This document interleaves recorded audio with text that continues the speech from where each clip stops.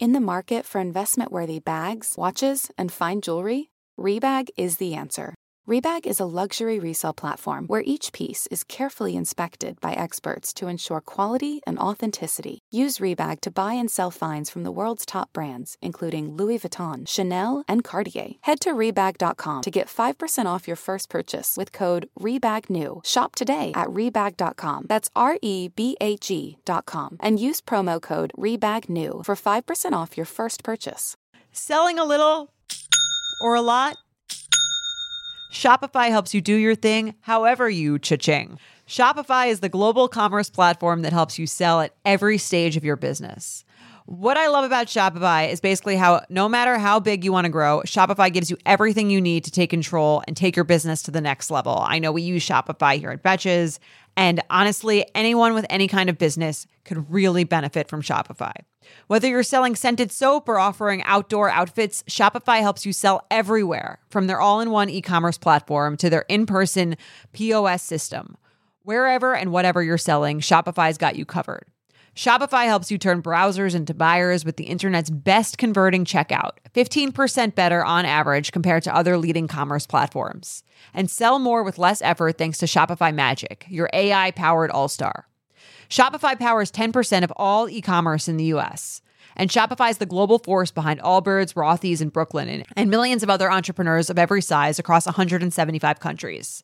Plus, Shopify's award-winning 24/7 help is there to support your success every step of the way, because businesses that grow, grow with Shopify. Sign up for a $1 per month trial period at shopify.com/betches, all lowercase. Go to shopify.com/betches now to grow your business no matter what stage you're in. Shopify.com/betches.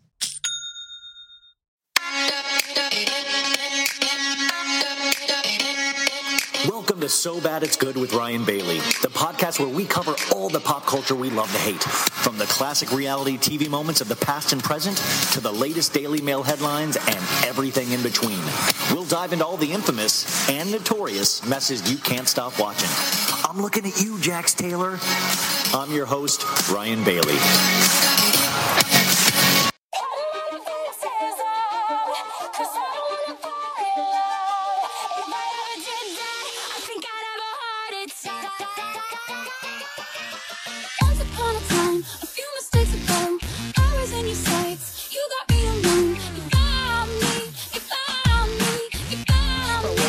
You, I'm never good enough. Guess it didn't come, and I guess I liked that. I'm gonna fall apart. You took a step back without me, without me, without me. Then make 'em bounce like a basketball. Like you, make me wanna act like a girl.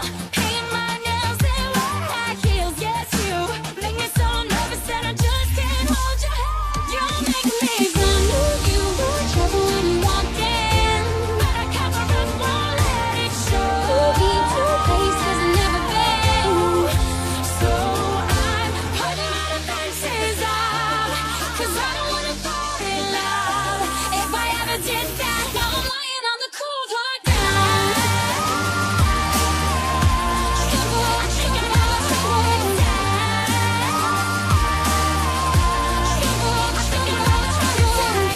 Welcome to So Bad It's Good with Ryan Bailey. I am Ryan Bailey. This is your Tuesday edition. I hope did everybody have a good Monday? It was busy. Was it busy for you? Okay, good. We're on the same page. Well, now it is Tuesday. Wasn't yesterday's great with Sophie Ross? I'm so glad she will be joining us on Monday. And Sophie, I'm going to get into this in a sec, but Sophie went viral yesterday on Twitter with the Kylie Jenner tweet that we were talking about with her donation scandal. So much so that Kylie Jenner had to finally respond because everything was getting too much attention. I'm going to take a little credit for that. Sure. Yeah, that's So Bad It's Good Nation right there, shining the light on. But Sophie was great. In fact, I was texting with her earlier, and she was saying she had to turn off notifications on her phone because if you're getting like 45,000 likes on something, your phone, I mean, I just imagine it would electrocute you at a certain point. You guys know I'm dieting. It's going good. The weight is dripping off very slowly. What a horrible word, dripping. But I wanted to say, I got triggered. This is why you don't go on Instagram late at night. I was going through the stories. Let me paint the picture. I had some vegetables and a nice little piece of ahi tuna. So, I was full. I was full with healthy stuff. And then I'm flipping. And all of a sudden, I flip on this girl. She is eating. I didn't even know this was a thing. I don't think it is a thing. I think she invented it. She was eating out of a cream cheese jar. And she was throwing in chocolate chips. Chocolate chips in a cream cheese tub. Is this a thing? Like this? Why didn't I know about this during quarantine? The thing is, this, and when I really think about it, I don't even think I like that flavor combination. But now I'm just like the audacity to put those together. Like what? I need to find out more about that girl. Like, also, I can't stop thinking about it. I can't stop thinking about cream cheese and chocolate chips now. And I'm telling you guys, these aren't even two of my, like, quote-unquote naughty foods. But, like, is everybody going around eating cream cheese and chocolate chips? Am I the last person to know about this? Anyways, it blew me away, and I cannot stop thinking about it. Like, I'm talking to you guys right now, and really my heart and my mind is right in that cream cheese jar. Does that ever happen to you guys, where you just sit there and you'll just think about a certain object, a certain, like, food item or, like, a drink? Ooh, anyways. I am so happy to be talking with you again today. We have a great guest for all you Bravo lovers, Sarah Galli. If you don't know Sarah, you're about to, but I know you know her because she has an amazing podcast and a great person. It's called Andy's Girls. You guys know this podcast, right? If you don't, go, because it is just really amazing, all full of all the Bravo stuff we love. And she has like really great conversations that we talk about during the interview. But really, this is a Bravo fan. It's like a dream pod. Like I always love those ones where it's like we just go all around the world with Bravo. Past Bravo, she's talking about watching old episodes of Beverly Hills. We get into the real world, Homecoming a little bit. We get into Summer House, of course. We get into Jersey. We get into Women's History Month. There is so much stuff covered, and I'm guaranteeing you like at least 8 belly laughs. 8 whole belly laughs. So you got that coming up. And before then, I want to do a little bit of the Bailey Mail. And the Bailey Mail is just usually pop culture items, most of them taken from the Daily Mail, and I've just transferred the name to Bailey from Daily. Don't call me a genius. Thank you. I appreciate it. But it's a team effort. So I started with a mashup of Taylor Swift and Demi Lovato. Now, I'm neither here nor there with Demi Lovato, but what I will say is Heart Attack, that song, that is a bop and a half. And I unabashedly love Heart Attack by Demi Lovato. It makes me want to be a better man. It makes me want to run faster. It makes me want to lift weights. I don't know. It makes me want to fall in love in a very fun, upbeat way. But I brought that up because you guys know that I love CBS Sunday Morning, right? It's like my little Sunday morning routine with coffee, and I just watch my stories, my CBS Sunday Morning. It's very chill. But Demi Lovato, she was one of the segments. And her YouTube series debuts today, Tuesday, on YouTube. It is called Running with the Devil, Dancing with the Devil. You always know it's you're going to hear a bad story if the devil's involved. And unfortunately, I think this is going to be the case with Demi as well, because it'll be covering her, her relapse, overdose that led to heart attacks and strokes.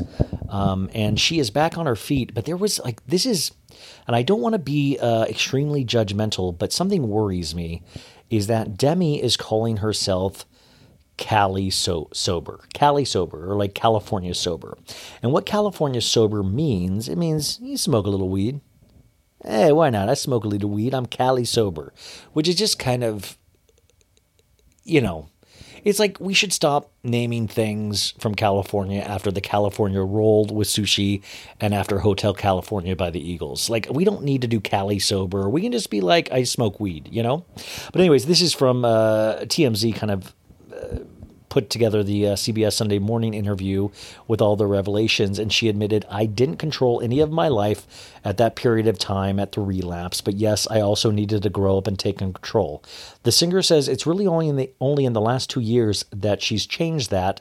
Demi adds, "I'm now in control of my finances. I'm now in control of the food that I eat, how often I work out." Demi said things got so bad with her food intake, every time she was in a hotel room, her phone was taken away from her so she wouldn't order room service. Oh, this is now reminding me of the cream cheese and chocolate chips again. Great. She also opened up a little bit about her recovery, and interestingly, she says she's what they call California sober. Demi didn't dig into what that means and explained why she didn't want to say, but that's a phrase that commonly means someone who uses a little marijuana. But also, I'm hearing she drinks a little bit too. TMZ says, as we reported, Demi told the interviewer she was about 5 to 10 minutes from death after her 2018 overdose, which she had heart attacks and strokes from. I did a story on Demi last week about her sexuality. She is identifying more as queer, but still not putting a label on things. And her documentary is coming out. And I got to say, guys, I don't want to be judgmental, California sober or whatever, but man, I worry about Demi Lovato. It is not time for her to come back. I feel like she does something like this every couple of years. And remember when she was dating that douchebag that she got engaged to, Max Eric, over the summer? And then he had the paparazzi follow him to the beach where he proposed to her, and he sat there in a meditative stance and let the paparazzi snap him. The girl doesn't make good decisions. And the thing is, we all don't make good decisions. I make horrible decisions. The difference is my documentary isn't premiering on YouTube tomorrow. There is no pressure for me to go out on tour. There is no pressure for me to release a new album. And I don't know, she's managed by Scooter Braun, and I don't know what the F Scooter... First off, his name's Scooter, so who knows? But I don't know what the fuck Mr. Braun thinks he's doing to even consider pushing her back in a state of doing interviews, to even have to say things like Cali sober. Because I'm not any sort of addict specialist, but when I hear somebody that almost died from drugs and alcohol, and they're like, I smoke a little weed, I don't know. That is, am I completely off base here? Should I shut the, I don't know. So anyways, I just wanted to draw your attention to that if you didn't. And also, I'm going to watch the documentary. It seems I'm very interested in it, but I know it's possibly going to make me very sad. So we're going to have to keep an eye on that. So bad it's good news. We'll keep you updated as always. Okay, what else? Oh, you guys, I got a lot of DMs today. Leah McSweeney, she posted an Instagram photo, and it... how do you describe this? This is like a orange hair Jessica Rabbit. Let's see here. It's like a pink dress. You can see half of each boob. It's got a wide V, but even a wide, it looks like it's like a very wide V.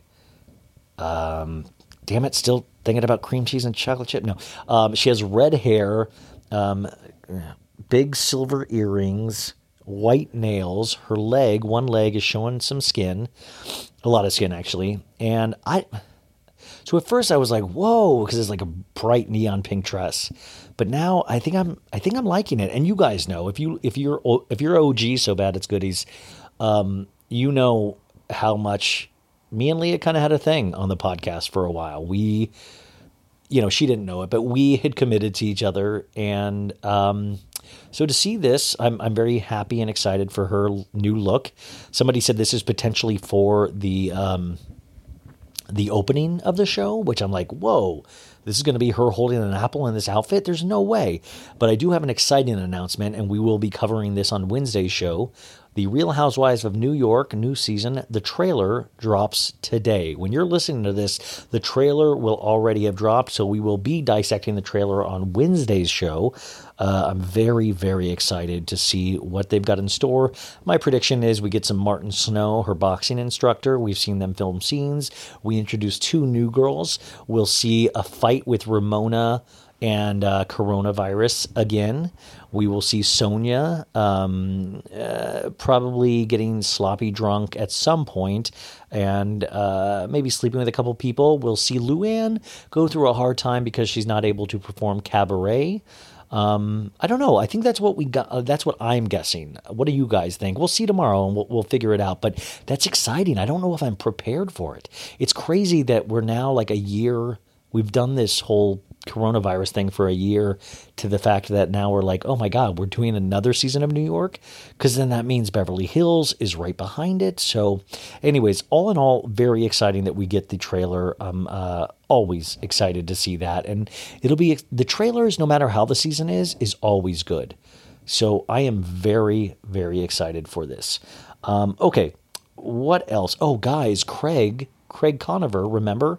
Conover Law Firm, which I said last week. I couldn't tell if it was a prank or not, but Craig actually followed Conover Law Firm, so I guess it's real.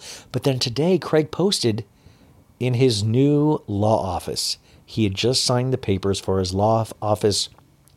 Conover Law is official. So this guy is going to be crazy as hell. Like, also, would you... Oh my God, we need to see a reboot of My Cousin Vinny, but it's My Cousin Craig, about a metrosexual that goes down like into the deep boonies somewhere. I don't know. So it's just an idea. I'm just throwing that out there. But I'm proud of Craig. But at the same time, I'm like, Pillow King. What? My king of pillows. Please don't shirk the pillow business. Please don't split yourself into 10 different directions. Pillows need you, Craig. Like, you know what? I'm just a little confused, but I'm willing to go there. But also, we know that Craig is also opening a brick and mortar on the same street as Leva's restaurant, Republic, in Charleston. So it just seems like he's got so many irons in the fire, and I guess that's kind of like the spirit you have when you're coming out of quarantine. I'm just worried. Also, Sierra left a comment on this saying something about, oh, my lawyer, my injury lawyer is very cute. So some people were like, whoa, is Sierra not dating Austin and she's dating Craig? Did Craig break up with his girlfriend, Natalie? I don't believe they broke up. I think a lot of cast members do shit like this to throw off the scent. And Craig is one of those guys that's good looking. He's probably told he's good looking 150 times a day by women. Like, I don't think that means anything that Sierra commented on that, but I know it did get brought to my attention. And I, of course, needed to share my thoughts with you guys. Okay, what else? Oh, you guys, Pete Davidson, this mother humper. And I know I've been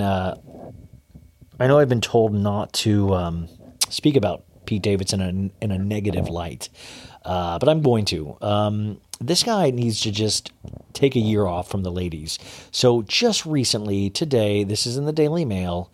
Pete Davidson, you guys know the show that I vowed to never watch, that Bridgerton. The horny version of The Crown. So this is the headline. Bridgerton star Phoebe Dynevor has grown close. The quote is grown close. Like, grown close. If everybody grown close. Should I say that about somebody I date?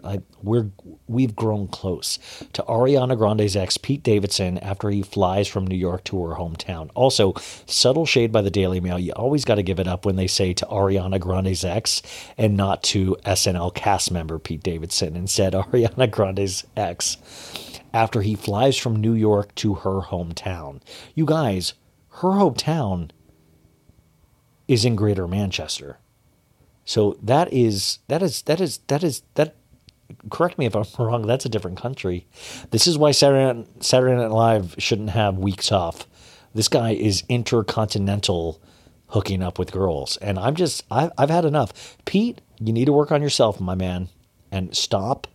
You just ruined a string of girls, and I know I'm going to get flack for this, but you did.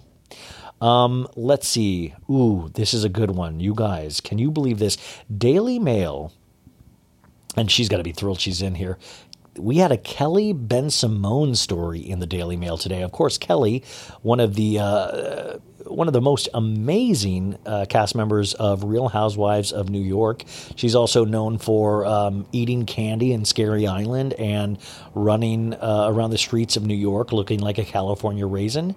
So this is the headline, you guys. Very exciting. And it says, exclusive. RHONY alum Kelly Bensimon, 52, kisses on-again beau Nick Stefanov, 42. ...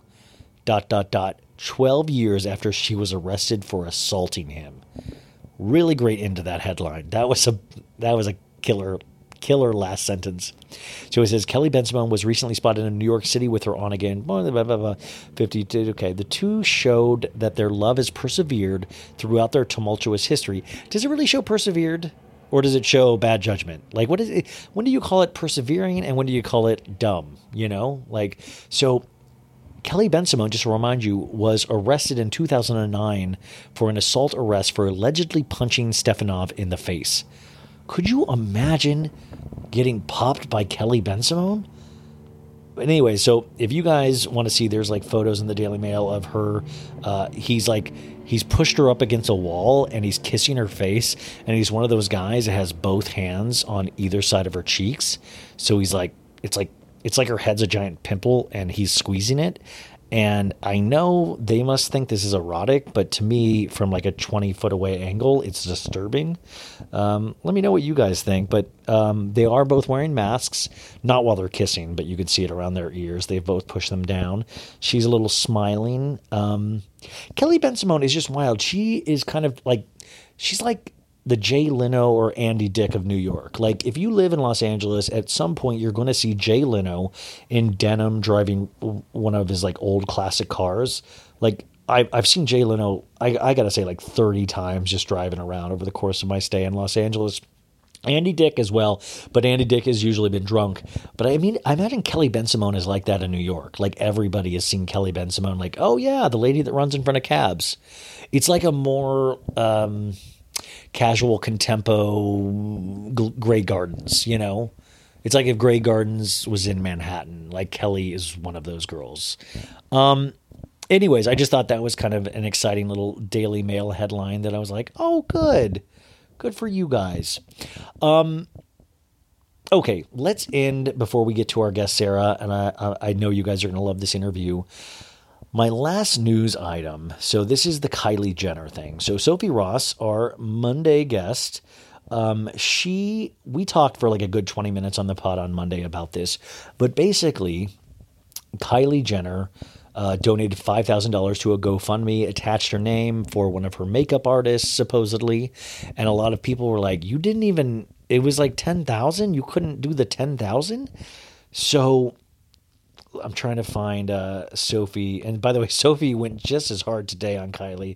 So Sophie yesterday tweeted on Sunday, I hope this Kylie Jenner situation makes it very clear that when the Kardashians act like they, quote, donate behind the scenes and, quote, do good that we don't see, it's simply not true. They don't donate shit, I promise. That family isn't seeing heaven. Bible.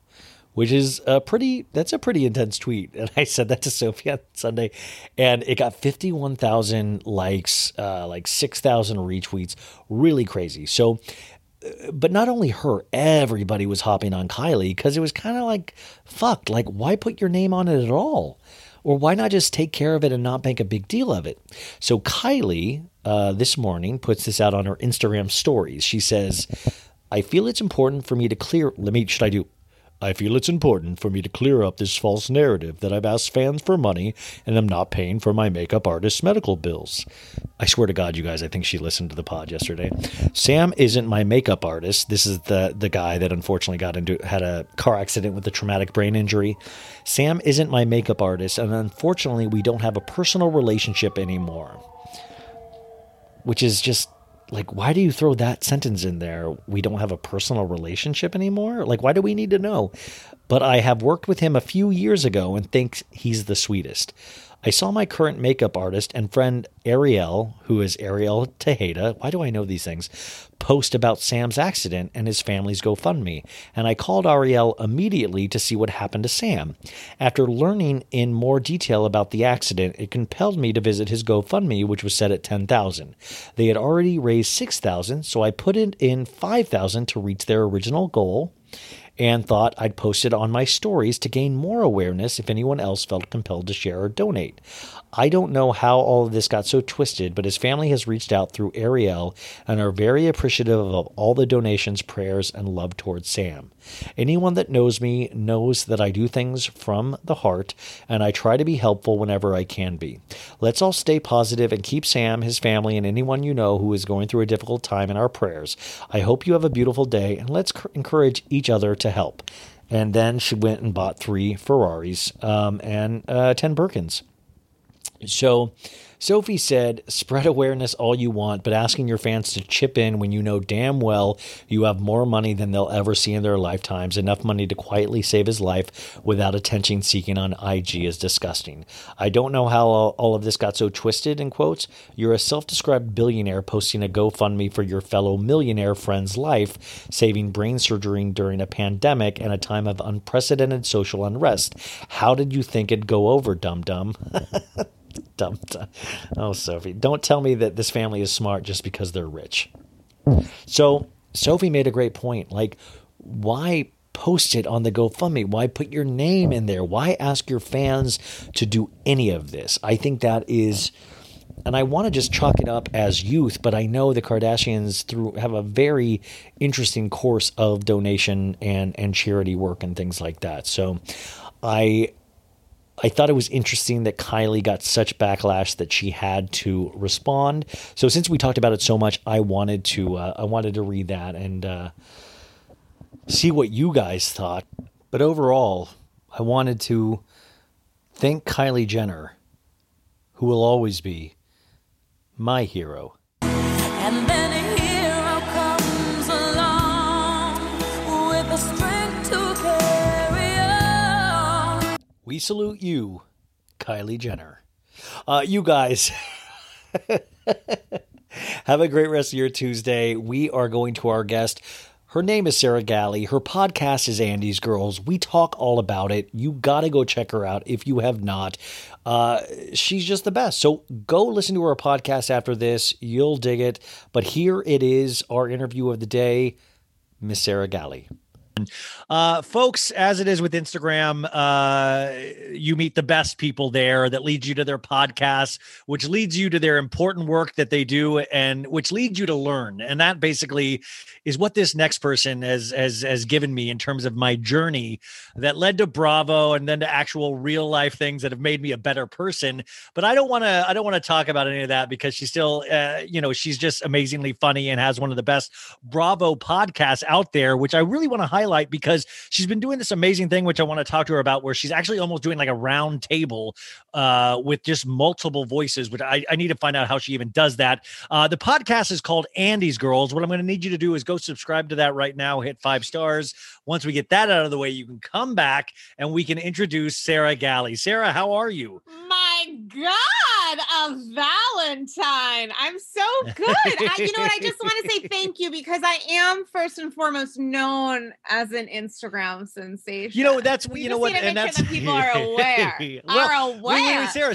But to be fair, though, that is how I've met a lot of people. And then it leads you down that. That's why I think, as much as I want to bash social media all the time and like the hellscape that Twitter is, Instagram has led me to so many amazing people that has led me to amazing podcasts that has let, you've highlighted people that, if you follow that rabbit hole down, and this is the positive rabbit hole, not the QAnon rabbit hole, you actually get to meet amazing people through your podcast. So nothing I said is wrong. Nothing I said is wrong, basically. Nothing you said is wrong. And we're doubling down on it together. And I have to say that, especially the connectivity within Instagram, I haven't been on Facebook for a couple years and got off Twitter, I want to say a year ago. It might have been longer. And so Instagram is the last... The last stand. It's the last stand. You should do that with every post, guys. I just want to remind everybody, this is my last social media that I will be doing. It's up to you, motherfuckers. If you don't like this, it might be gone forever. Well, maybe they're turned off by the language. Have you thought about that? Wow, I heard an F word. Maybe that might be. I came out of the womb swearing. It's like my podcast. This is the thing that I tell guests before we start recording. They're like, "Oh, can we swear?" I'm like, "You can call whomever a twat, whatever." let's go. See, but folks, this is why it's good to talk with fellow podcasters, because you get nuggets like that about interview styles, about interview techniques. And that's like a little piece of magic that I'm going to try out with tomorrow's guest. I'm just going to call him a C word right off the bat, you know? I love that journey for you. This is like a real inside the podcaster's studio, and I'm here for it. Sarah, just to remind people, the podcast has been going, I think, for like 4 years, right? 4 to 5 years. No, Yeah, I mean, there's nothing funny. I mean, it's like terrible. well, no, it's not terrible. Like, I feel like it's you funny. are a It's part time of flies. everything, you know, The time like, flies. Yeah. but you have some of the, if not the best guests. Your guests are so highly curated, but I want to know, like, you did, I think there was a conscious choice. You've had a couple, like, multiple voices on one podcast. What led to that? Because I think it's just so brilliant.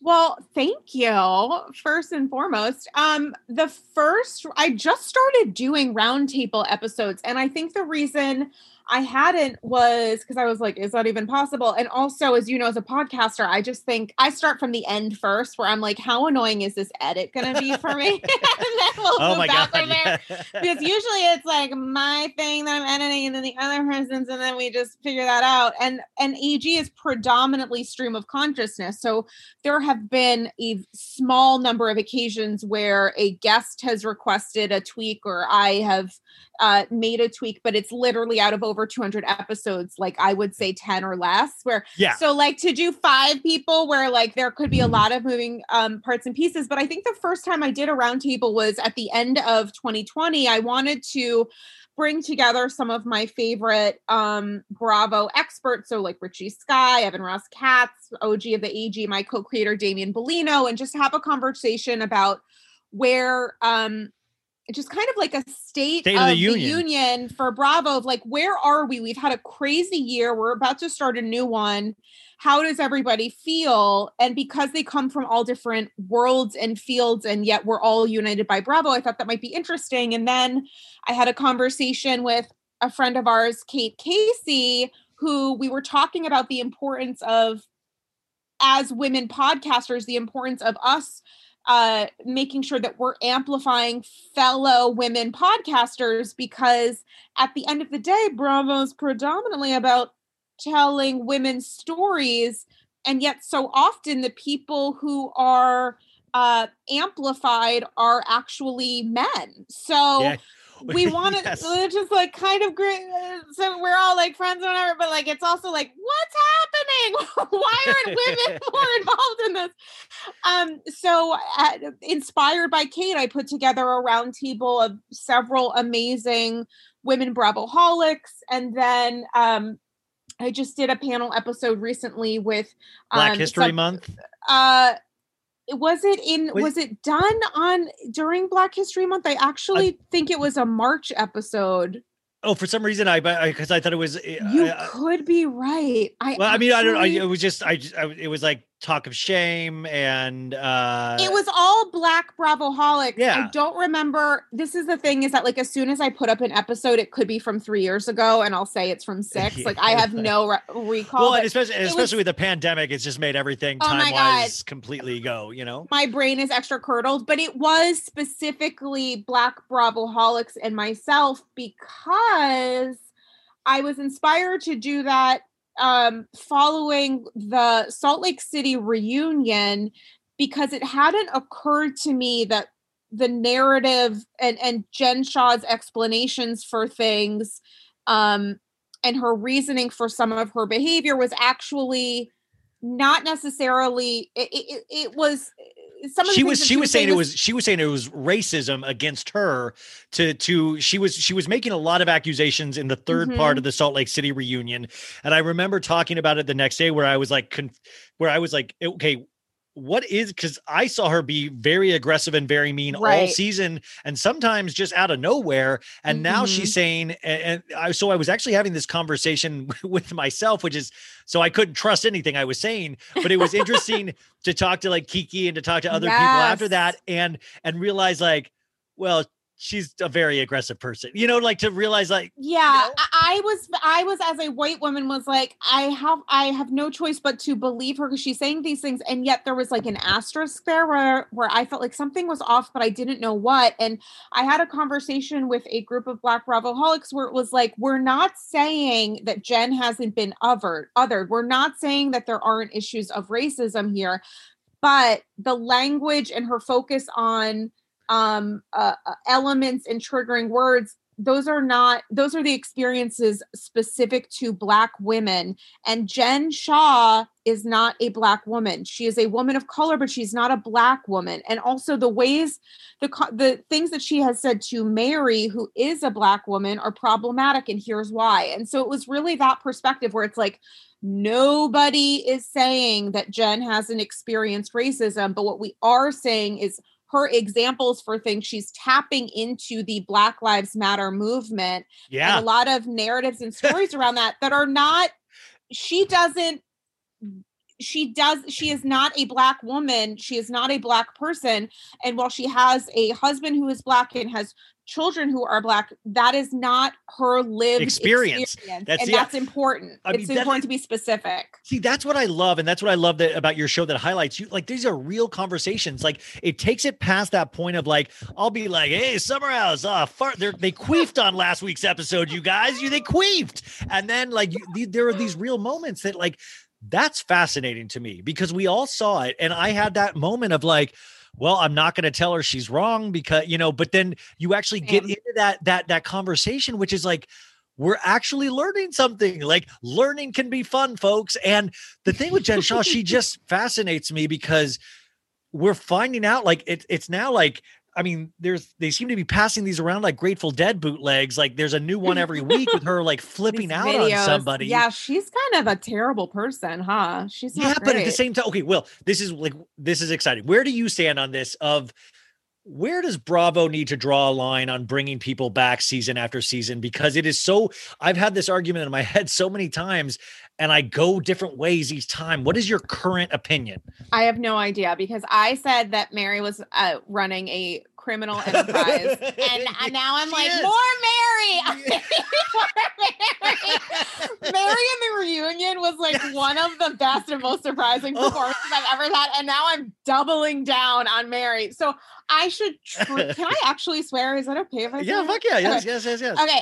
I should truly go fuck myself because I can change. I will be so like hands down. This is what, and then like 2 seconds later, I'm like the exact opposite. But my favorite thing is normalize changing your mind based on new information. And the new information I got is that Mary's kind of great. Well, I talked about this so many, like, because they did something fascinating with the reunion is that they did something that they've never done before where they made one of the part 2 of the 3-part reunion pretty much entirely about Mary. And that's how much Bravo all of a sudden believed in Mary, where they were like, we need to find out everything about your story. And you're right. By the end of that, I was like, she won me over, you guys. She won, like, and then in the 3rd episode, she fell asleep. I was like, yeah, get that nap in. You deserve it. You deserve it. You carried that 2nd episode, you know? Honestly, she was so much more. I thought that the Mary that we were going to meet was going to be more like Instagram Mary, where it's like hashtags that don't make sense. Yeah. And like filters that like aren't even really on her face. Like they're to the left of it. Yeah. 100%.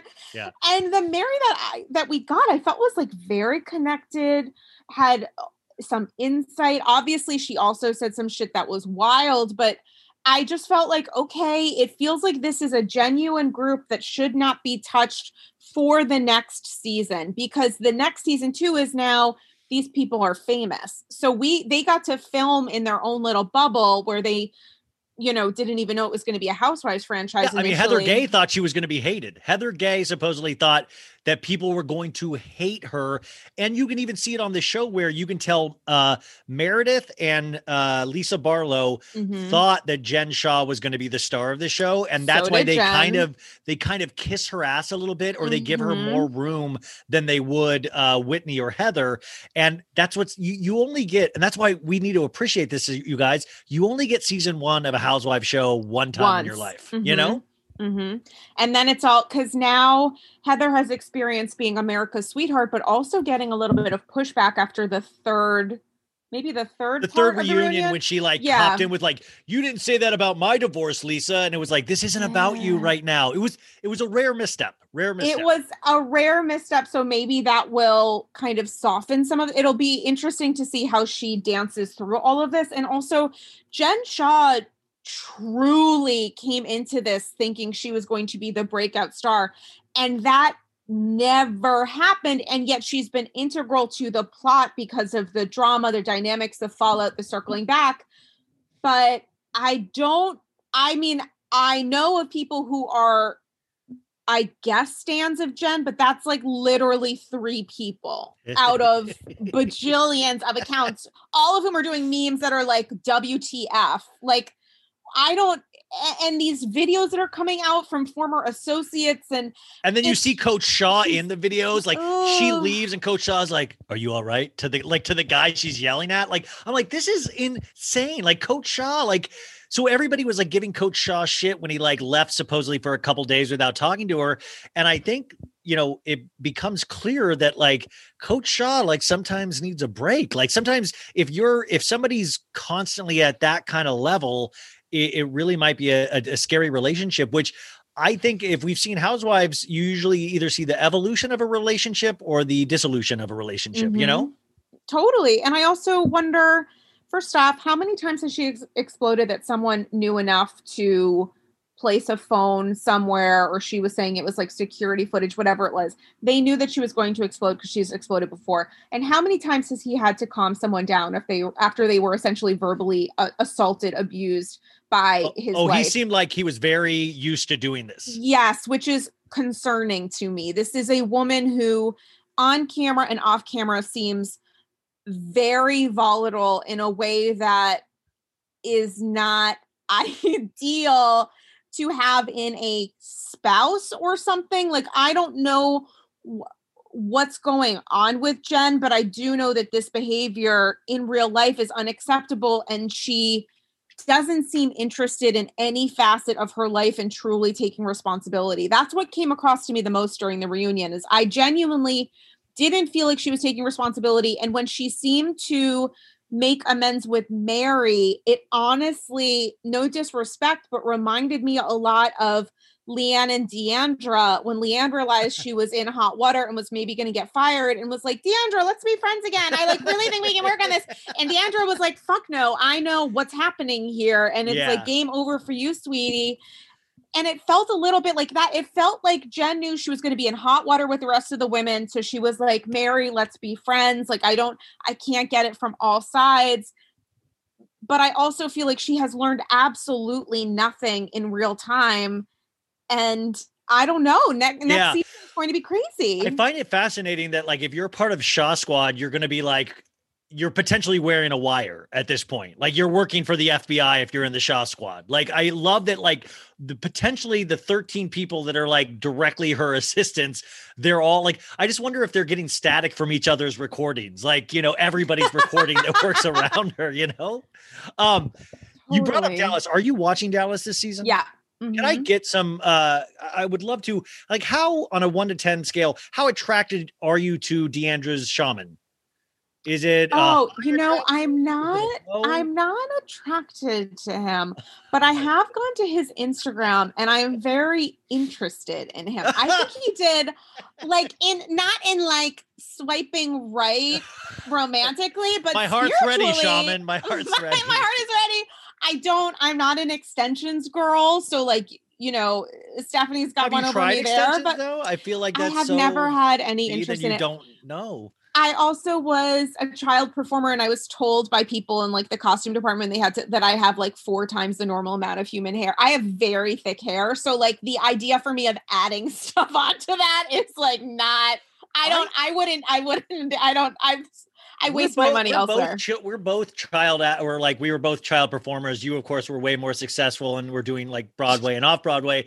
Yes, I was on Broadway my entire life. I was born. I remember costumers, and I still if I get any kind of work like a TV or film or commercial, I always get scared to go to a costumer because it'll always be drilled in my mind when I was 14 years old, going to a costumer for a play, and she told me Oh, she's like, oh, you got a pear shape of your body. And I was pear shape. A 14-year-old boy becoming a man. Oh my God, that's terrible. Pear shaped. So to this day, that has always stood with me, even when it's like, well, you don't have real pear shape anymore. It's always like in my head, I'm a pear, you know? Which PS is a wonderful fruit, undersold fruit. It is. People don't talk enough about a pear. When you are in the mood for a pear where you just want not like tart or sweet, but almost like a middle ground, a softer flavor. Yes, thank you. I am team pear all the way. That is a wildly inappropriate thing to say to practically anyone, let alone a minor child. So no, I mean, and that's why I got to tell you, it really does stick with you, the things that you tell kids at a younger age. So just let this be a lesson to every costumer out there. You're watching Dallas though. I was talking about, I'm in love with Tiffany Moon. I'm in love with her aside from the lesson she's giving everybody and, you know, she's just awesome. Yeah. But the thing is, like, I can't wait for her second season already, because it's like this season is like spent holding Brandy's hand about stupid shit Brandy's done. And I'm like, we're getting away from the fact that this woman is housewife crazy too. Like, she has some real intricacies here that like, I cannot wait to watch her blossom, because even in how she handles her daughters, her husband, like there's some real housewife stuff there. And she's just so amazing, because she's like taking the time to slow down and teach dum-dums like certain things, how to treat people. And it's almost like people are like, wow, I was originally like, what is she doing here? She's so well put together. And then you kind of start getting a sense of her humor and her locked closet with all the purses. And I'm like, there's some real great housewife stuff here that is just waiting to come out, you know? Justice for Birkins, by the way. Like, when was that about? I want to see all of their closets forever. I want to see spin-off show where it's just like MTV Housewife Cribs. Like, let us not ever try to shame a housewife. Listen, patent that. Oh my God. Sarah, that really is Housewives Cribs. Could you imagine? We need it. We deserve it. I want to see all of their dress. We've seen like the, 3-minute, exclusive to Bravo TV, yada, yada moments. Like, I've seen that with Stephanie. I've seen Deandra talking about a Valentino dress that she's only worn one time. That was, I think, like $15,000 or something. Like, we've seen these little, but I want to see more of an expansion. Like, I want to see a full house tour of these women, like walking us through like an Architectural Digest. But see, they're great. Why can't we have that? And I got to say, though, and I think you are a part of this, is that I feel like this last 6 months, especially, someone at Bravo is listening finally. Someone at Bravo, I feel, is like listening to these podcasts, going online. And I wanted to know your opinion of things like Winter House, All-Star Housewives, these things like potential Lisa Rinna hosting a meme show. But what are your thoughts about Bravo kind of expanding past just like Housewives and Vanderpump Rules? Oh, I love it. And I also, we all remember that interview or whatever that Andy did where he's like, that would be jumping the shark. And none of us felt that way. And I think they've all acknowledged that Housewives isn't going anywhere. So it doesn't look desperate in the ways that they were concerned it would be. Like, we want this stuff. So I am so excited for this, like, Housewives on vacay, where they're not necessarily being super imaginative in their casting, but they're doing the best they can because the newbies aren't available. So it's going to be like big auntie energy, but I'm here for it. I'm so excited for it. I'm really excited about Winter House. I am terrified for Ciara if it's true that she's doing with Austin. If she's with Austin, like that almost, those friends that are girls, or I guess friends that are guys that they date like a guy or girl, and it like brings their stock down. When I heard that about Austin, I was like, oh, Ciara, you belong here as well. You've got some drama in you, obviously, like you're not perfect after all. Yeah, because if you're choosing, there's no way to not know that he is not trash. And also his stuff continuing with Madison. I mean, it's just, but who knows if it's true? I mean, it could just be some, for the sake of my show, it's true. It's 100% true. For the sake of my, it's 100% true. We saw them together. Yep. Yeah, we leaked it to Radar Online. Yes. Us and John Sessa. What if you saw, by the way, I'm going to Zoom right now. What if Sarah saw like Lucy Apple Juice in my room right now, just like jumping on the bed? Renamed, which is No, this is Farkas. Sorry, why did that name just come to my head? Can I tell you, I stumbled into, this is how terrible things happen. I was like, you know what I feel like? This is literally a couple of days ago, which is going to be incredibly shameful as the story goes on, but just was like, I feel like an older Beverly Hills vacay right now. Like I'm in the mood to see money on a trip. So I started rewatching for the 100th time, but not in a hot second, the Dubai trip of season 6. Oh, yes. Camels, everything. Camels, shark bedrooms, wonderful. And then I was like, oh, I guess I can't stop now. So in however many days, not many, I'll let you know, I've been through half of season 6 because I started halfway through, 7, 8, and I'm now in the thick of Puppygate. I can't stop. I have to force myself to watch new Housewives content this week because I'm like so in the thick of it, and it is genuinely good. Like I know that we talk about old Housewives as classic, whatever, blah, blah, blah. And it's totally true, historic, but 6, 7, and 8 are very solid. I feel like you're potentially getting paid by big Housewives money. This is like big pharma. I feel like this is, but I like that. So you're saying that these shows, they appreciate most seasons and that we might need to go back and rethink, how we feel about certain seasons because we automatically brand earlier seasons historical and there's a lot of gold in 5, 6, 7, that kind of thing.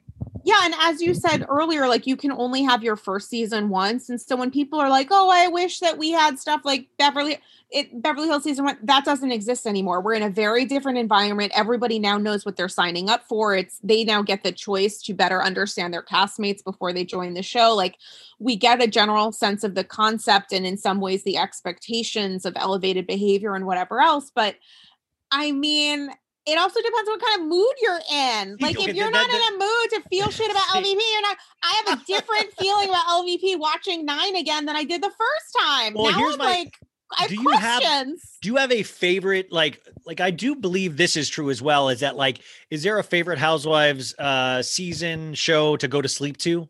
Like, is there like, I really like to put on the Summer House episode where they kick somebody out of the house? You know, like, is there something you're like, I really sleep like a baby when this is on? Is there something you go to? Is there something you stay away from entirely? Is there something that's upset you that you don't even watch the show anymore? So many questions. That is such a good question. Thank you for seeing the light in me, and my light recognizes. Oh my God. So good. I mean, first off, I do fall asleep on my computer. Like I am one of those people, I have always hated falling asleep ever since from a kid up. Like I will push against for at least an hour past. So like last night I was in the middle of like watching some dinner party and shit's going down and Kyle's upset. And I like was refusing to go to, and then finally I was like, you get to watch more, but you have to wake up first. You have to go to sleep and wake up and then you can watch the story continue. I love the deals you make with yourself when you're trying to like, God. You know what, you can eat an apple, but only an apple. And that's the deal, you know? A constant negotiation. So what shows I mean, I probably like watching, I wouldn't want to go to sleep watching new content or something that's probably brand new, I think. But I'll honestly say, could you go to sleep to a Bolo episode, or could you go to sleep to that episode, or is that constant BPM over 80? You know, I think that might be a little tough. I think I might be a little activated, as Lindsay Hover. Like, I think it would just like if it's a very passionate episode. I don't know if I could do it because I would be like feeling you would be transported. I would be transported. I would be, and they do it is like a little Bravo can be a mood ring. So depending on how I'm feeling at that moment or how Bravo's feeling at that moment, we can influence each other. If anybody steals the Bravo mood ring shirt, we will sue. That will be an automatic lawsuit. Oh my God. You know what? We should make a Bravo mood ring. I mean, it really is even amazing. Exist? We're both young people. Let's bring it back. I mean, like that, and let's bring back lava lamps. Let's do it. Oh my God, with love. A Bravo lava. Bravo lava. Okay, fine. We did, I'm so into it. what are you thinking? Because I keep trying to talk people into Dallas this season, even though it's a mess in terms of brandy. I really find it actually still. I don't expect anything from it. So I'm kind of like, every time it's there, I'm kind of like, okay, yeah. Whereas Atlanta, I feel like they had a season high at Bolo and they're kind of wandering around in the forest right now, trying to figure out the cast chemistry. And like last night, what we had with what is Kenya and Toya? How made up is the I'm attracted to you the storyline? I feel like Kenya is finally realizing that Toya is auditioning for a show while on it, and she doesn't want to do that anymore. Like Kenya is like, she's like, I gave you the spotlight, and now it's going to be taken away from you. Right? Like Kenya's like, I thought I was writing the script. What are you doing? This is not improv. Like Toya last night was. I don't know. There's like a level of desperation that can be appreciated and respected on Housewives. And then there's what Toya is doing, which is just manufacturing stuff, but doing it in such a disrespectful way that all of the people we actually respect are horrified because it's not organic, it's not real, and it's also cruel and mean. Like her demanding a maid. None of us actually believe that Toya expects that at any moment. She's saying that because she wants to piss off and Fallon. Yeah. Yeah. So when Fallon eventually erupts, it's like, yeah, because Toya. But, she went for a golf club. She that was amazing. I mean, now I'm interested in golf for the very first time. Finally, Tiger Woods didn't do it. Well, actually, the Tiger Woods HBO documentary got me started. Phenomenal. But this really is. But you get that, what you said is exactly right, is that we, the audiences, can sense when something is real. And we, the audience, can also, we know we're very sophisticated watching Housewives shows now when fake shit starts happening and Toya's trying to just be contrarian to be contrarian. And then Kenya's doing her own thing. It just feels very disconnected. Instead, I watched that 4-hour Justice League movie and basically it's fine, but it's all about superhero teamwork, Sarah.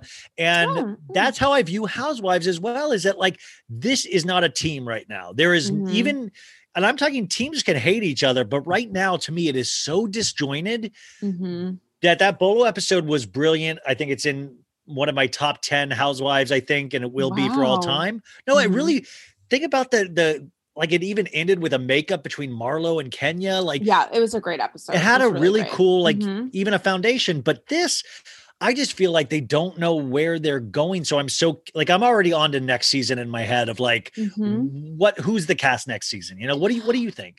Yeah, I think it's a great point. I also think with COVID times, we just kind of put it in a bubble and we're like, all right, this isn't great. There's reasons why these women haven't been able to gather together. Drew, through no fault of her own, because she had to quarantine before and after a trip, is not present for these group events. So it's we didn't get a chance to know her. So we understood her first through her weird relationship with her husband. Ralph.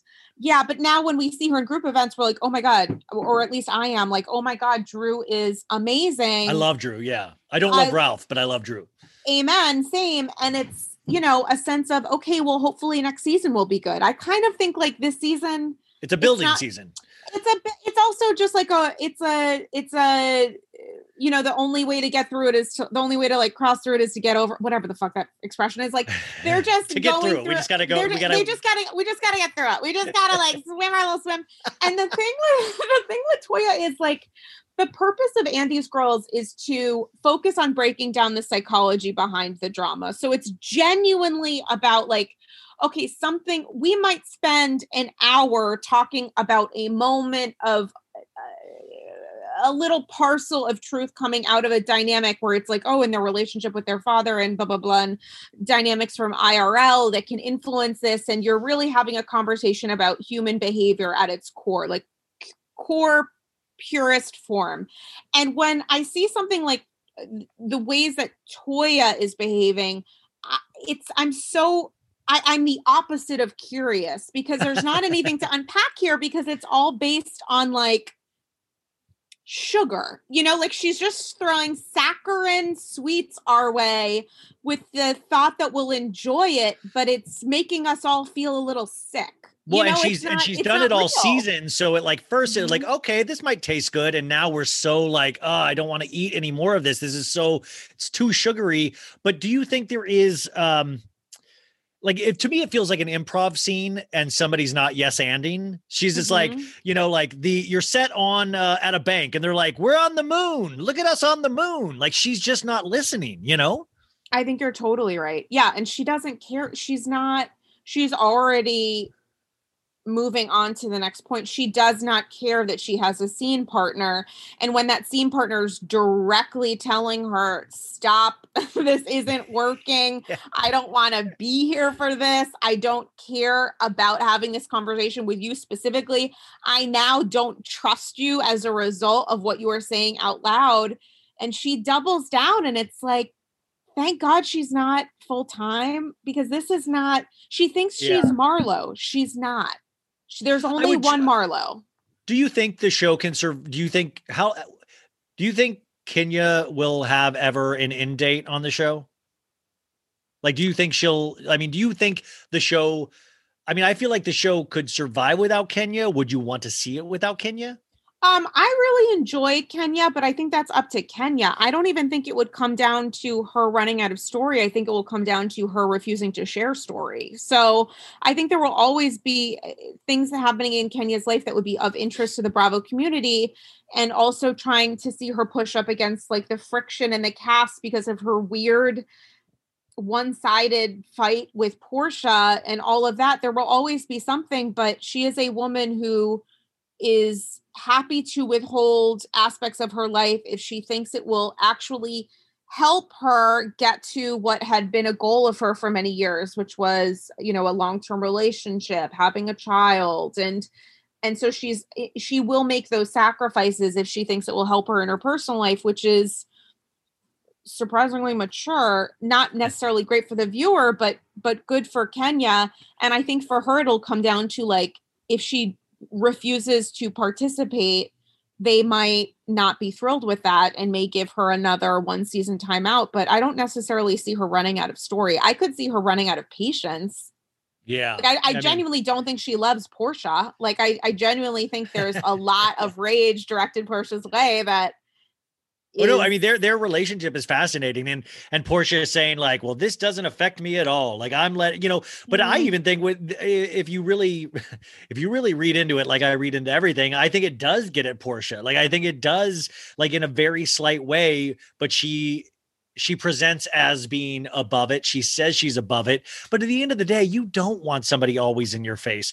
You don't want somebody always being negative towards you. Like, it's always like just a complete bummer. And that's what I feel like Kenya is for the Portia brand, Yeah. And Kenya's so self-destructive and destructive. I mean, she will do whatever it takes to make someone potentially feel bad or humiliate someone on camera. And I think we've seen a lot of that this season. And there does need to be a little bit, not necessarily of a reckoning, but of a pushback in some ways. And I think we'll see that potentially on the reunion, likely by Portia, but I think in many ways by Kandi, because what Kenya was doing was slut shaming when one of her very good friends is Kandi, who has a sex toy line. Candy's thing is like sexy time. Kandi, like, what she said, what happens in the dungeon stays in the dungeon. Like, I don't see how that's confused. Yeah. And what Kenya is doing is like rewriting the history that we saw on TV. Kenya was very happy with the party and the bolo of it all until she decided or heard or suspected that Portia was doing something that Kenya could exploit. And so then Kenya changed. So like on the after show, she talks about how disgusting it was, blah, blah, blah. She is using language that feels very familiar to the world of slut shaming and sex positivity shaming. And I don't know how that will play out, but I would think that Kandi, who genuinely believes in sex positivity and also has been able to monetize it very successfully, would have some things to say about it. Because when Kenya's coming to harm Portia, she also is indirectly harming one of her greatest allies in the cast. Yeah. Well, I just thought about, we need to get Bethany Frankel to do one of those watch along with that Bolo episode and get her thoughts. Oh my God. I'm like, oh, you dirty birds, you dirty, dirty birds. I was thinking about that one moment in Atlanta when Bolo came, and it was like, so I get chills when like production gets brought into it, when they're like, okay, guys, time to wrap it up, and then they're knocking down the cameras, and it's like, like Candy's just like, okay, fellas, see you tomorrow. Like, we're going to get our freaks on right now.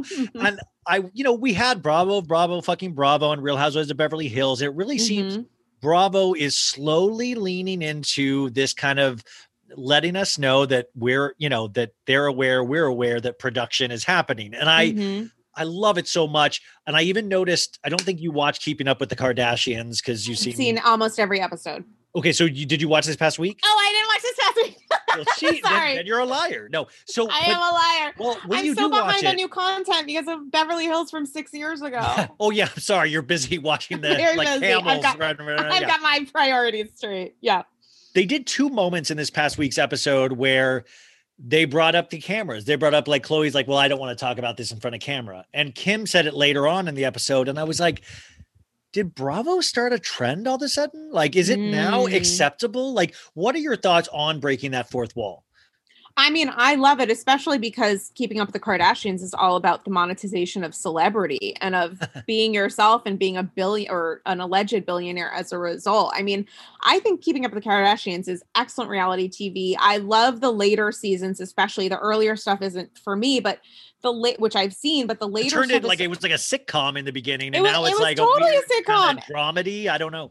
And now it's this thing where it's all pulled from the headlines where, if on Sex and the City, like the fifth cast member was New York City, on Keeping Up with the Kardashians, the extra cast member is genuinely the tabloid empire, the structure of tabloid and celebrity media, because constantly a plot point is pulled from, oh, so-and-so leaked something, or I talked about this thing, or this person who I thought was a friend wasn't, or the breakdown of a marriage and everybody knows, and how am I going to share that with the world? I mean, they were the OGs of that kind of reality TV experience, which has, I think, bled into Housewives. I don't know that Housewives has inspired Kardashians as much as Kardashians has inspired Housewives and Bravo. But and folks, that's right there. That's why Andy's guy. That's why you go subscribe to that podcast right now. Because that's brilliant. You're right. I mean, that's what that actually now will keep me up tonight thinking about who's inspired who and what is,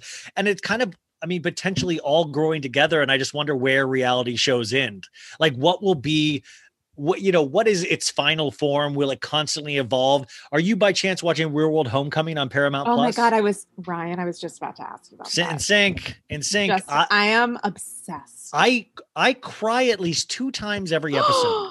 Oh my God. Oh, but like, I think it's done so well, and it's it's a so nice breath of fresh air with how they do it, and the fact that they're able to pull in clips from 29 years ago. And like, Becky, the character Becky, you guys, you see this past episode that she potentially didn't change as much, or it kind of brings into those questions of how much do we really change over the passage of time, Yeah. And sometimes we choose to double down. Like, not everybody is interested in changing and becoming a different person, if not better. Some people are like, I'm great as is. You need to fit into the shape of this puzzle. If you don't, I'm out. And that can be literal and figurative. And for Becky, it's both. And it just shows like how we do get ensconced in our own egos and our own lives over decades, where Becky was like, well, I don't need to pull. I know me. I'm not a racist. I don't need to put up with this shit. I'm out. And it was so fascinating to then see like Julie and stuff of like, we all made this agreement not to throw each other under the bus. And like another thing, it gave me chills. I was like, this is so awesome. I look forward to Thursdays every week now. And I'm glad, like, I'm so glad you're watching it. Like, so you love things like that, right? Like, are you going to watch when they do the challenge with all the, like Ruthie and Tech from Real World Hawaii? And I think I am. And I haven't seen the challenge in, I don't know how many. I think the last time I saw it was like maybe right after DM died, and it was CT, Oh and he yeah, was CT talking. and DM. I haven't seen it in a long time, but I am very interested in seeing these people who I, to be honest, haven't thought of in a number of years, but it's like heartwarming for my youth, childhood, however old I was at that point, because I remember these people, or rather these archetypes, but I don't know who they've grown into being. So it's that, plus it's the challenge, which is like a very wild, strange, chaotic, like reality game show competition, etc., whatever, but great, and can be great TV. And I haven't seen it in so long that it would be genuinely like fun just to watch it again. But like with the Real World stuff, I wasn't old enough to see the first season of the Real World. Obviously, when it started, it was before my time. So to watch it now, I mean, like I haven't watched the OG episodes, but I want to go back and watch them. Oh and that my might God. apply to the challenge too. I know I've only seen clips. I've never seen the full episodes. And that's why, like, I really, it just, I don't know. I'm like, what I love now is like, so Andy's doing that, what's it called? Oh yeah, the reality. I don't know. Reality of like reality, something. Reality, but it's like the yeah. history of reality TV. And I did get to watch one episode, and I thought it was really fantastic. And I'm really looking forward to that. But what I really am passionate about, and I'm really proud of, actually, is that there is now a history of reality TV. This isn't like a new genre. This is now a genre with decades, with an actual place where it started. It's like I've watched all these documentaries on the history of rap, you know, and you're like, oh, well, like Netflix has this awesome like 6-part documentary on it of the evolution of hip hop, but now we have that for reality shows, like these things that we dissect. But like, who would have thought? You know, we're 15 years and a day from the premiere of Real Housewives of Orange County. We're 15 years. And who would have thought 15 years later, we would be dissecting, or something like your podcast would be dissecting these really, really minuscule, potentially, but huge, beautiful moments that actually teach us a little bit about each other. Like, who would have thought that? Nobody would have thought it. Not them, not us, not nobody. I mean, there's no way little Sarah Galli was like, one day I'm going to do a No, not even. I was like, what's a podcast? But that was also me 3 years ago, a year into podcasting. What is this? Yeah. She's not the 100%. Elon Musk of podcasting, like the rumors said. The rumors said. I wanted to, we were talking about the real world and real life, is that I was very excited. I saw that you posted your vaccine journey on your Instagram. You got, now which I love this is, guys, this is the new hip question you ask people. You go, what kind? You get the Moderna? Hey, what'd you get, John? Moderna. You get JJ? I got the Moderna. I got the Moderna, which I was really excited about because a friend of mine who helped me get the appointment, who hooked me up, was like, you want to get Moderna because it sounds better? And I was like, you're 100% right. And he had some like design, whatever. And I was like, no, I love it. I could like see the hashtag in my head. I'm like, a Moderna woman. Like I was 100% down. So I got an appointment on like a Monday or Tuesday and I got the actual spot and then had the appointment like a couple days later. And had no big reactions. I mean, I posted all about it and saved it on the highlights on my IG because I went into it and I thought like, okay, I had 1,000 questions before this experience and I didn't necessarily get all of them answered by people who had already gotten the vaccine. So let me try to provide that information to other people. So I really tried to like do a checklist of like, here's this and then this, and here are the things that you need to bring. And because I had an underlying condition, which qualified for me for the vaccine in New York City, I was like, here's what I had to bring to support that and blah, blah, blah. And I found that really helpful just for myself, where it was like, I felt like I had a little bit of power in a situation in which none of us really necessarily have a lot of control aside from like double masking, washing hands or single masking, washing hands or whatever. And so I get the next dose on Friday. My birthday is the day after. Please say you're going to tell people like, it's my birthday tomorrow, you guys, it's my birthday, like in line. I'm gonna tell everybody. I mean, I might. Will you live stream this experience? What are we? We're doing a clubhouse? I don't know that I'm gonna like live TV it. I haven't even scheduled like a birthday Zoom with friends, but here's where it gets great. So I'm assuming I'm gonna be all fucked up for a couple days because I've heard and maybe it'll be fine. Oh, is the last one supposed to be like the bad one?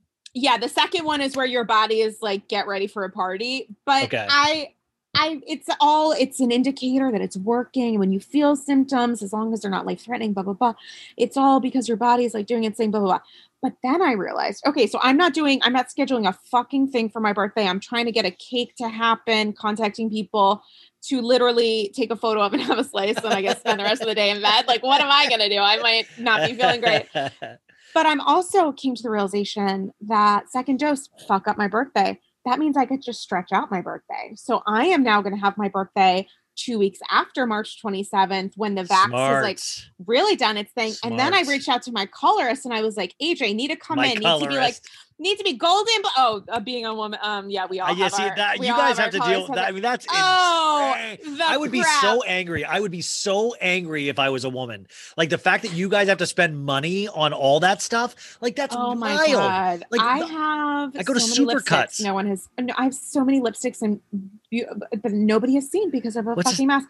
So I texted AJ and I was like, AJ, need to come in, color, birthday, vaccine, things are happening. And she's like, oh, I'm getting my second dose in mid-April. So I'm like, oh, I shouldn't see you in mid-April now. Now I should see you at the end of April. So now my birthday, which is March 27th, is maybe going to be a little bit mid-April, but also end of April, possibly early May. I am a nightmare person and I am very excited to just stretch this out. I already texted people. I'm like, guys, we're going to do a social distance picnic for my birthday, which is March 27th. So don't forget your gift, but also maybe in May. I love people that can do birthday months. I think that's such a powerful statement. I love a birthday quarter. My birthday is April 25th. And I remember having it during quarantine. Happy early birthday. Thank you so much, Sarah. And, I remember my friend Mallory, we went to the Sur alleyway and we just drank shots and like in the car for my birthday. Cause if you think of like, where do you want to be during quarantine, during your birthday, Sur alleyway is going to be at the top of pretty much everybody's list, So for both of us, this is going to be our second pandemic B-day. I know you just got me scared. I was like, maybe I should get a haircut. Like maybe I should get. No, I just really want to have an excuse to feel like, cause I really feel like a lady, to feel like a woman, feel like a lady, to feel like a dame. I really am very excited about it. No, but psychopath. You stayed this whole time in New York City. Like, I mean, you like the epicenter of this, like, yeah. Really, I don't think we'll know for years, but like, I mean, what kind of PTSD are you going through? Because like you guys were the epicenter. You had to, and you stayed there. Like you were throughout this whole thing. How are you? I mean, I'm not great. Is there any way I could get you to cry on the podcast? That's what I'm just trying to do. Oh my God, please. It was real tough. And I think like because I have an underlying condition, the first 2 months, I did not leave my apartment building. So I was inside 24/7, which isn't great for my personality. I require personal interaction with people, even if it's like across the street. Okay. Oh yeah, I'm a cray. And so that wasn't really great. The only positive thing was the 7:00 cheer. So every night at 7, oh yeah, the banging of the pots, right? Yeah. And that was genuinely very exciting. And people would play music and we were all, I would like be talking, on the phone or to my roommate. And then I would run as soon as it was 7 to like scream out the window for 3 to 4 minutes. And that was great. But I do think it's like, I just had a conversation about this with somebody earlier this evening. Like, I think it's going to be one of those experiences where we're not going to know the trauma of this, of like, when someone coughs and your heart shudders, like you don't know if this means that you're going to catch this terrible thing that's going to exist in many of us, or we're going to be dealing with the trauma of feeling that way and the damage of it and what that means and how that's affected us in our personal life for at best many, many years. I mean, I am not a parent or caregiver. I can't imagine what it was like to go through this with your children, your young children who aren't. We both have listeners that are like probably like that are mothers with kids. I wonder how the fuck they did it. Like how, I mean, I was my own child and I could barely take care of myself. Like how the F they same. did this, you know? I don't know. To all the moms, dads, parents, in general, caregivers, whomever. I mean, my parents are the caregiver to my brother who's special needs. And it's really, really tough, especially when you have like nurses and other health professionals coming in your house, in and out of your house every day. We've never been in a dynamic where we would be concerned for our safety because of what could be, you know, just because of how this virus can come out, you know, like it's just, it's really stressful. And so for people who already have to manage and live with a high level of stress, to deal with a global pandemic on top of that is really intense. And so I just think, you know, shout out to all the caregivers, shout out to my checking and lack of savings account, because I have been buying literally everything. That means, and my therapist at this point, I'm like, is this okay? Because I already did it and I'm going to do it twice more. Like I already did it. I'm going to do it. Like, which, by the way, this is a good time to mention that Andy's Gals has a Patreon. As a Patreon, give me money, please. You actually do a cool thing. You do like a Zoom with your patrons, right? Like once a month. Yes, inspired by you, whose DMs I slid into, and I was like, "How do we? What's your experience with this?" No, and it's been great. I think the cool thing about we're all doing the same thing. So I believe every pod, like we all help each other out, but like totally, you know, but. I do want to remind, I just like the fact that you took this out on shopping. You know, your PTSD is really Amazon's gain. Oh, no. At the end of every AGM, like, guys, I saw this diamond. It's a vintage diamond from the 19. It's a dinner ring. Like, have I paid any of my bills? No. Am I going to try to live in this diamond probably in 6 weeks when my landlord calls? Possibly. But during that time, I'm really going to appreciate the glow of this diamond. And maybe it has spiritual qualities. Like, who are we to say? Science is ever evolving. And one day, maybe we'll find out that the art of an Art Deco diamond brings a lot of good. And it will to at least my pinky ring. I love that I have inexpensive taste. I'm the opposite of Erica Jane or whoever that is. Is that like for champagne. Me, I'm like my head, I'm like, ooh, really would love to get that Ben Affleck with a coffee on a shirt. Like, you know, like I'm in my head, like buying like goofy shirts. Like that's where my head goes. Well, I am also super wild and inconsistent with money. Like I can't take the trains right now because of underlying condition, whatever, blah, blah, blah.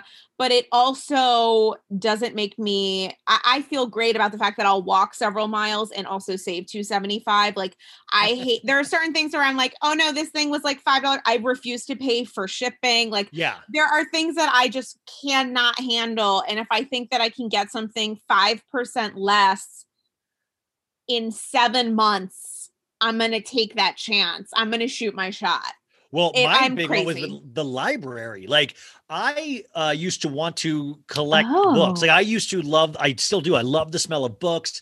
And then even when I can't read them, but now I was like, I can't keep buying these books. And then I had to be talked into the library, and they have the whole online system. But I've also been listening to audiobooks now, which I feel like is kind of cheating, but there's only so many hours in our lives. So like these books have to get read or listened to somehow. But I used to want to own them. I used to think owning them or owning I always say, if I have a time machine, I'm going back to 13 years old and like shaking the shit out of myself and saying, never buy a DVD ever again. Like, don't buy a DVD. Like, oh my God, I have so many and I don't know how to watch them.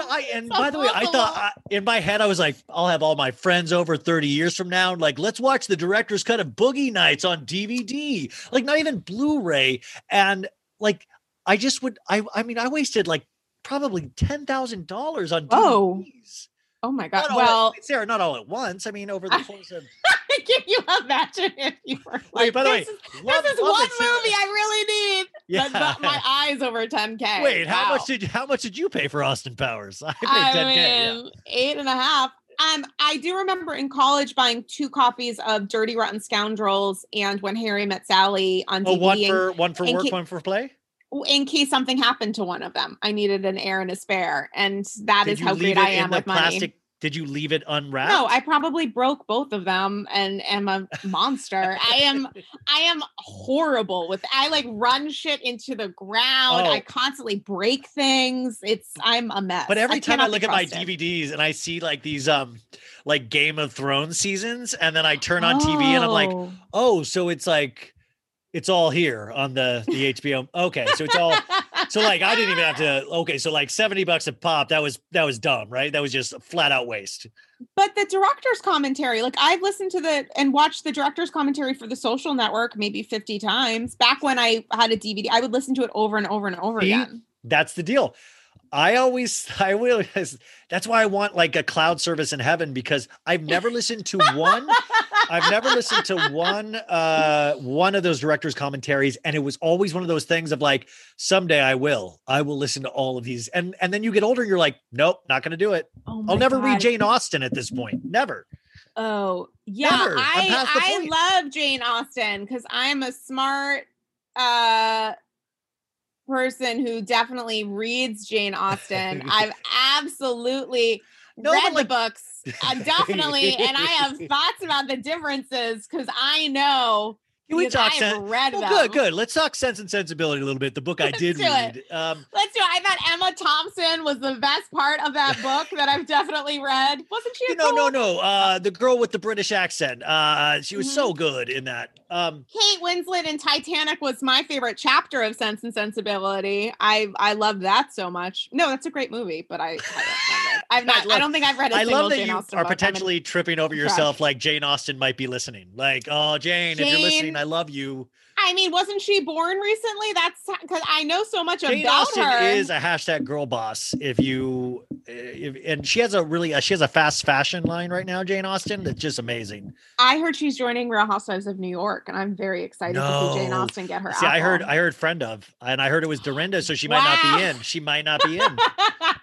Can you imagine Dorinda shooting the shit with Jane Austen? I would love it.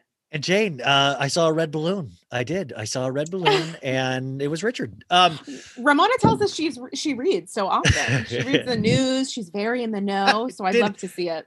Did it, as we start winding down, which I don't want to, but as we start, does it affect you at all watching these reality shows over quarantine? Did it hit you differently? Did you start to get sick at any point of this bullshit? Like you're like, life is too crazy, or did you even appreciate it even more? I think I appreciated it a lot more as a deep form of escapism. And I think I appreciated podcasting even more because as isolated as we've become, like, I mean, I used to record on my couch in my living room. So the first week of quarantine, the first week of quarantine and recording was definitely a little bit of a shock to the system of like, wait, I'm used to like vibing off of somebody's physical energies. And now that's no longer possible. But I'm so appreciative for the Bravo community. I'm so appreciative to have a podcast because I feel like my voice still brings value to people. And what I've heard from some AGs about their doubling down and need for podcasting has kind of like restored my faith. I do think there are moments where I didn't do a great job of managing my anger, which I expressed in ways that I wish I hadn't, but you kind of learn through it. You learn from it. You learn through it. You get to the other side. And we've only been through, I think one pandemic so far, like we've only been. I'll be better at the next one. I can't wait to see how that's going to turn out. By the way, the second one rolls around, you're going to see it's going to be a whole new me. It's going to be awesome, Oh, it's going to be great. Can I ask you one quick question before we wrap? Because I don't know that I've asked you this before. Who's your spiritual housewife?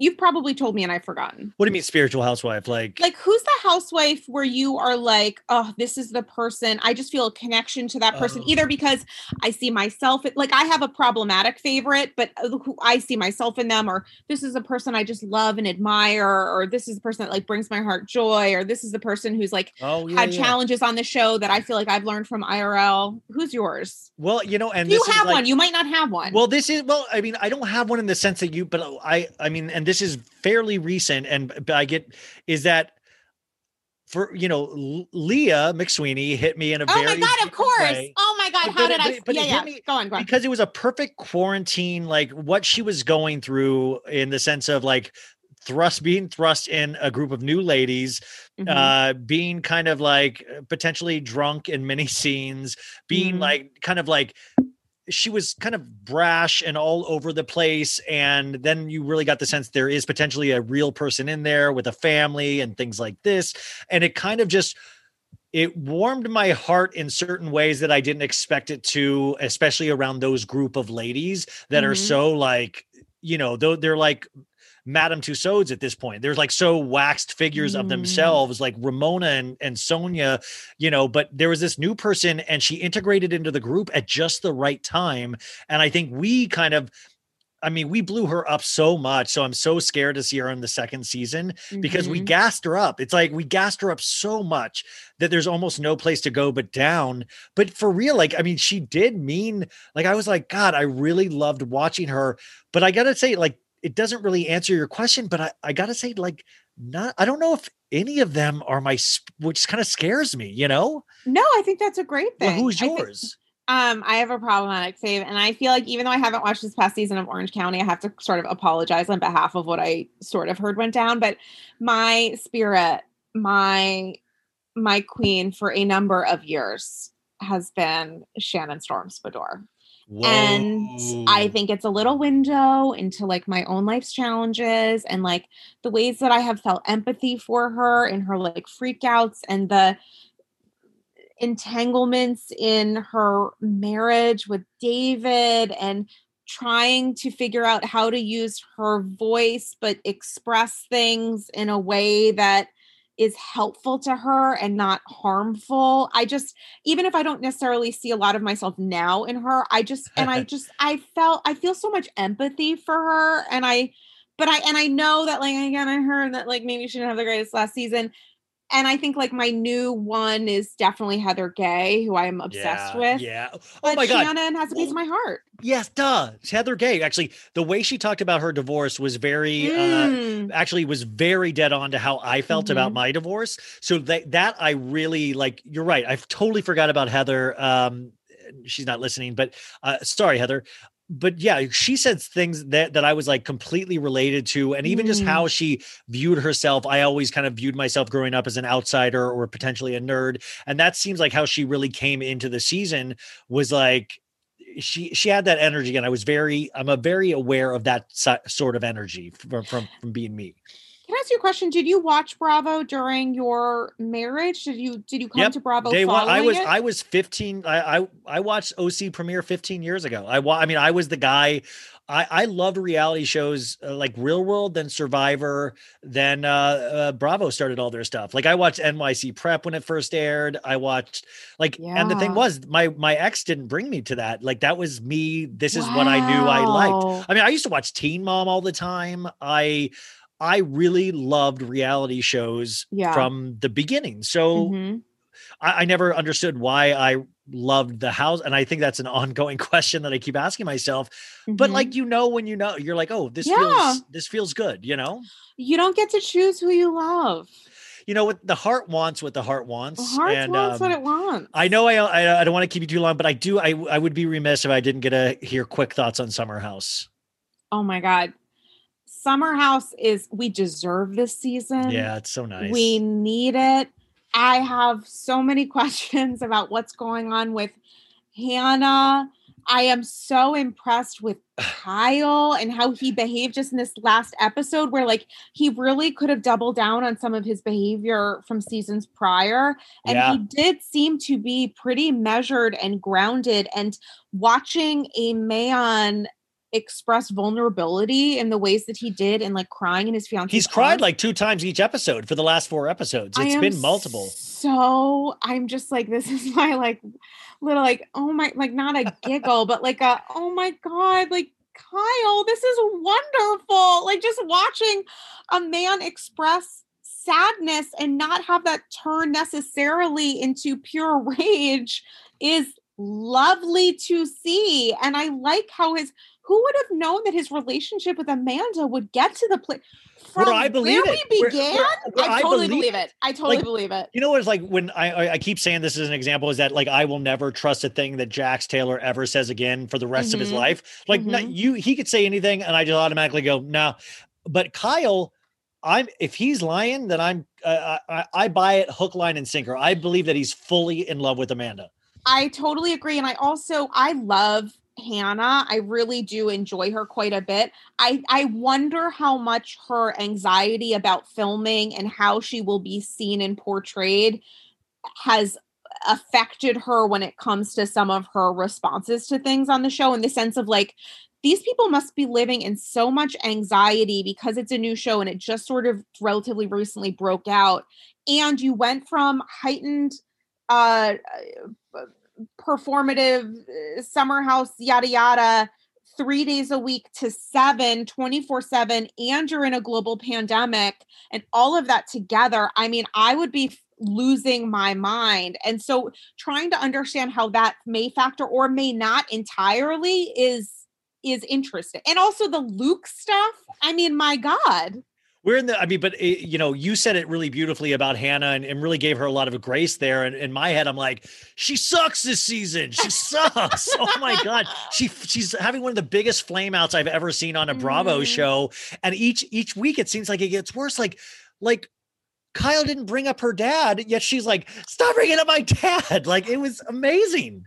I just started doing on Clubhouse Bravo Fight Night, which is hosted. No, when is that? It's hosted. Well, we're like, we haven't quite settled on maybe it'll be Sunday-ish next time. So well, it sounds amazing. Yeah. It's wonderful. But it's Dylan Hafer from Bravo by Betches I love and Dylan, myself. yes. So we just did the first Bravo Fight Night where we do a fight of the week. We talk about a moment that we both were like, oh my God, and then talk about classic fights, disagreements, production drama, whatever, in and out of the Housewives universe.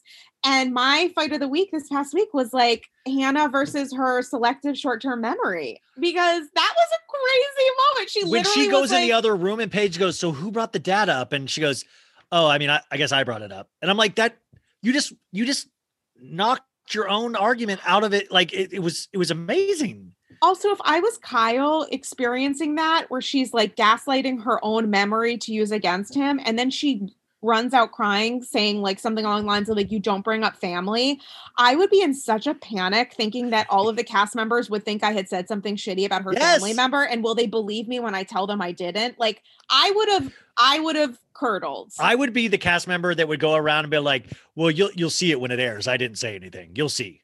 They filmed it. Yeah. I did not say any, like, I would keep using, I'd be like, they filmed it. You'll see that I didn't do anything wrong. You'll see, Or that old classic, it was the editing. Yeah, it's the bad edit, bro. I can already tell I'm getting a bad edit. The Hannah thing is, it almost reminds me a little bit, to draw a comparison to what we talked about at the beginning, is Jen Shaw, and saying like, almost like, it's like you're now, it almost is like going into this defense mechanism that is almost not earned, like kind of almost doing this like female defense mechanism of just straight to tears. Like, and this is Women's History Month. So Women's History Month. And I wanted to bring it back around to that. That's good. But by the way, it is Women's History Month. And you did actually, I believe you brought all of these people together, as you do, where you got a lot of like Bravo accounts and podcasters and stuff like that. And we're able to highlight so many female voices. That is you, correct?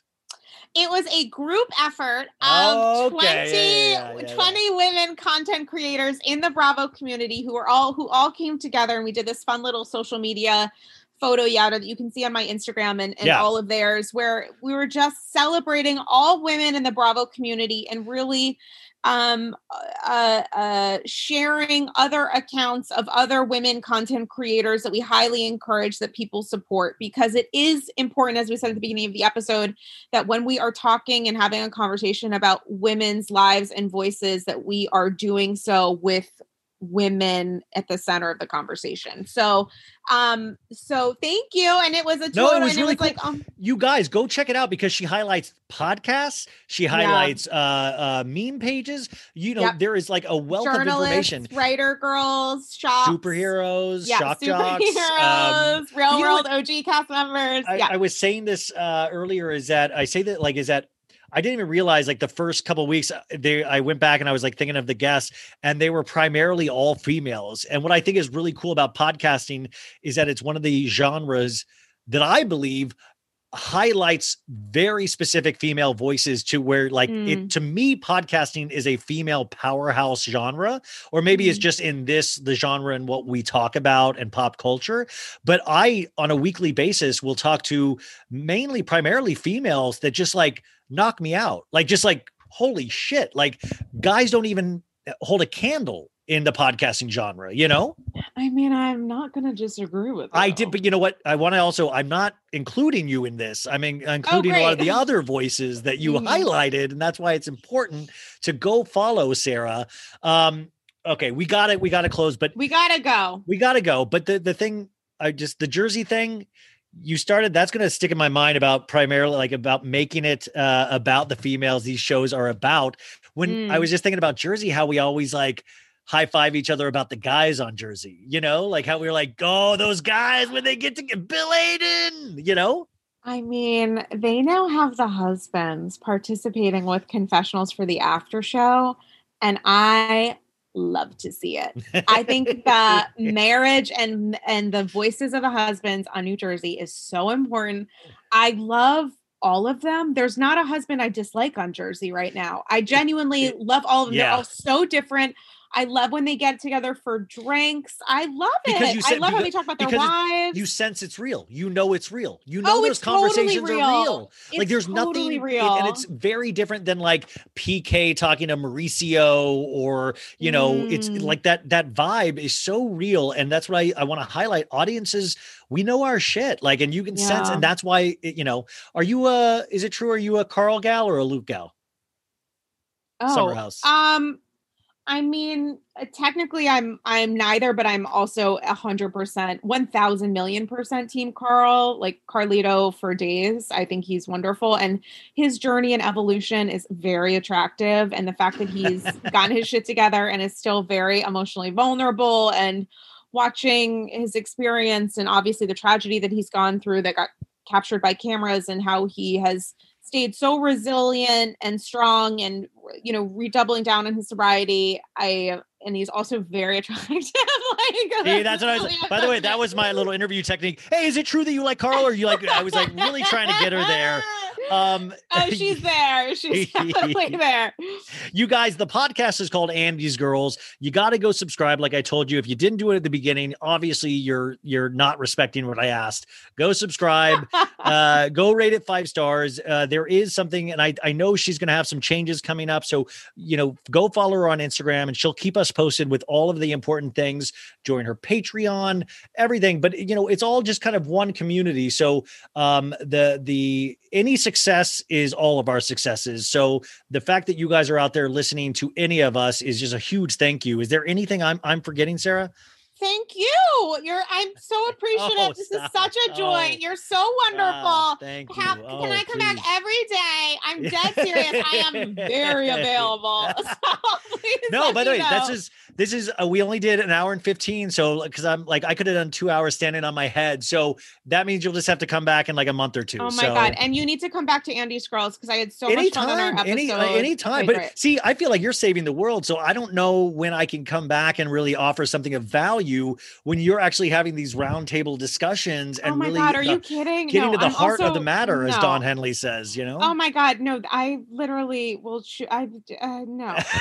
I'm so great with words. Ryan, don't edit this out. Ryan, don't edit this out. I want to get her tripping over her tongue. Don't edit this out. Sarah, we'll talk to you next time. Done.